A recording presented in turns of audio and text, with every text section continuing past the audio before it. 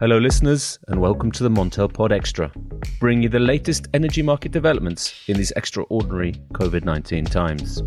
Joining me, Richard Sverrisson, today is Tobias Federico, CEO and founder of Energy Brainpool, an analysis company.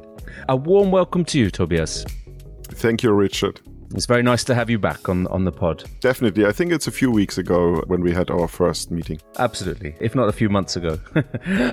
I just wanted to start by asking you, how are you coping and how is your company coping in these coronavirus times? Well, actually quite well. I think in the beginning, the insecurity was really high.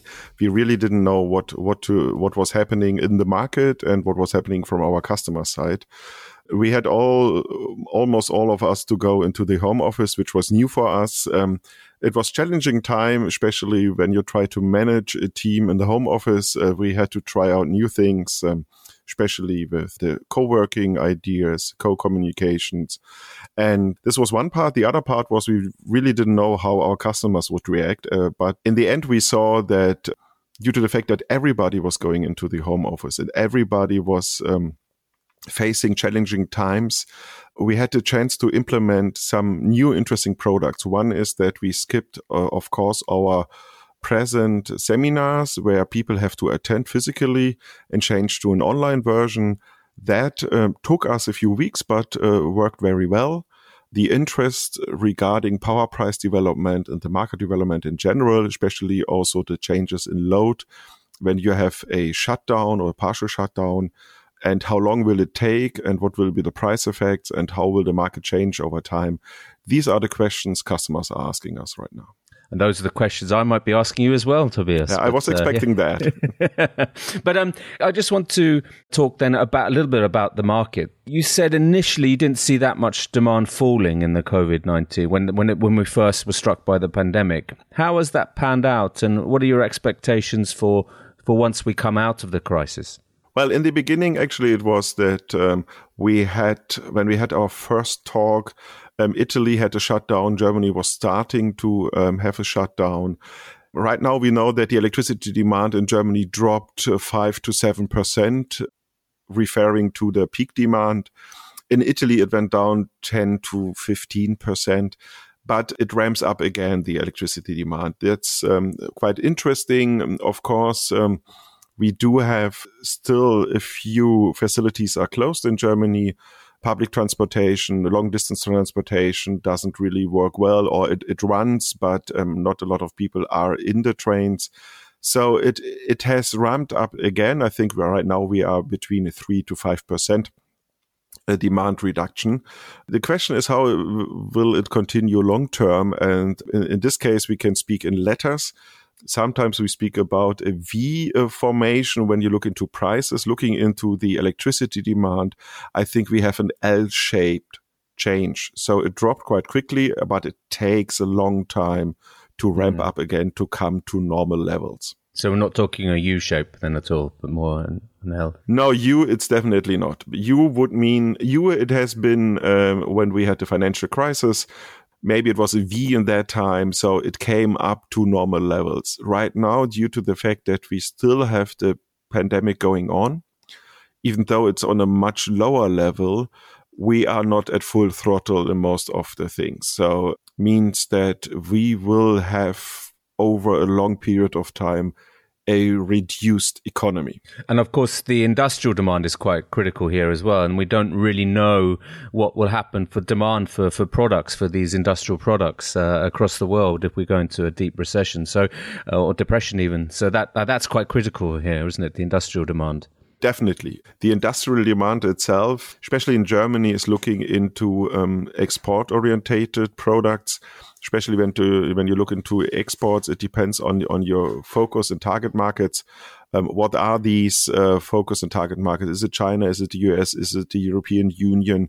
Within the European Union, is it France and Italy? How are these markets developing? So it's a big question mark there. And in terms of prices, what is it? What are we looking at? I mean, we're seeing, the forward curve is still holding up fairly well. I mean, we're at sort of €35 per megawatt hour, and whereas the spot average average this year has averaged around 23. So do you expect that spread to narrow, or and in what direction? What should give? Looking into spot, we have the current low demand, and we are focusing much lower demand due to the summertime. We have much more production from renewables.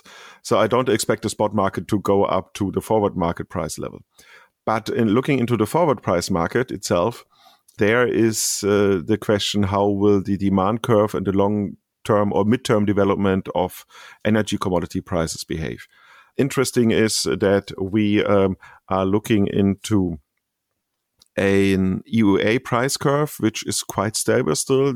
Therefore, the power market prices are quite stable. But looking into the oil market, was a quite interesting development over there.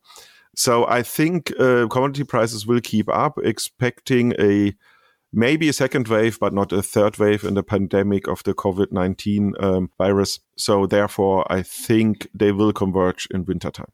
I mean, there are quite interesting things happening on the policy front in Germany, specifically with the coal exit. I mean, will this coronavirus crisis speed that up or even slow it down? And do you expect any sort of hard coal tenders this year? So looking into hard coal, that's a very interesting political question right now. We had the questions whether the expected capacity crunch would be as severe as expected due to the reduction of the load. Even when we look into the load reduction we are having right now, I think it's minus 4,000 megawatt.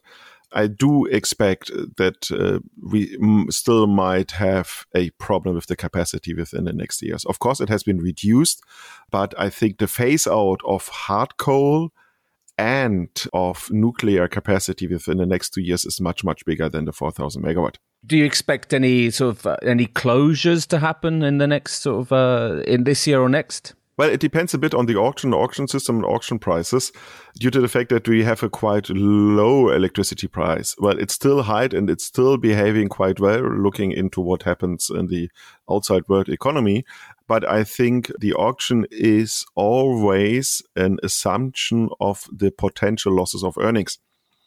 And right now, the expectation of the potential losses of earnings I'm having from the coal production is lower expected or compared to the last half year. So maybe they will postpone some auctions or prices will look a bit differently. Mm-hmm. So do you expect auctions this year or will they start next year, do you think? Because the whole political process has come a little bit to a standstill, hasn't it? Yeah, of course. The political process has a different focus right now. I think the different focus will continue over the next time. I don't expect an auction this year, honestly. But also seen the much maligned or the quite slightly controversial coal plant Datteln to come online very soon. Do you think the new owners, Uniper, will switch it on, or do you think, because it's quite controversial and I mean there could be political pressure building on the company to minimize that? Do you think? Yeah, of course. It's political questions, especially in this case, Datteln is a bit complicated. I don't see really a reason when you make a coal exit to have the allowance to start a new coal power plant. It really doesn't match. I would see as Uniper Datteln as an option, as a real option. So when I start, then even if I'm making a loss, then it really makes sense to start because then you have the option to run for another years. If you wouldn't start, then you have the problem that I think this option is gone. So I'm expecting it to start even though they're making on quite high loss right now, as far as I've seen it from the numbers. And it won't get used that much then? No. On the flip side, what do you think the outlook for renewables is in Germany? I mean, it has slowed down severely in the last couple of years, but now that, there seems to be political agreement on that, taking the 52 gigawatts cap off the table. Do you think that will also accelerate the green transition in Germany? Well, I think the 52 gigawatt cap for PV, for solar panel, was a brake for the whole development, but it's not an accelerator that it's gone right now. I think the additional accelerators we had was the the expectation of high electricity prices. This has slowed down also again a little bit. But I think the path is clear. We do expect a quite increase in Germany of renewables. One is the reason that even this crisis has shown that the steady income, either from feed-in tariff or from power purchase agreement refinanced renewables, is disconnected from the world economy development. And I think that's very interesting for investors. And it's in the combination with the European Green Deal, we do expect within the next years an increase of renewables. Tobias, thank you very much for joining the Montel Extra Pod today. Always a pleasure. It is always a pleasure, Richard. Thank you. Thank you. Goodbye. Bye. Well, listeners, that's all for today. Remember to tune in every day at 5 o'clock CET on covid19.montelnews.com, via the Montel website, and on Apple Podcasts and Spotify.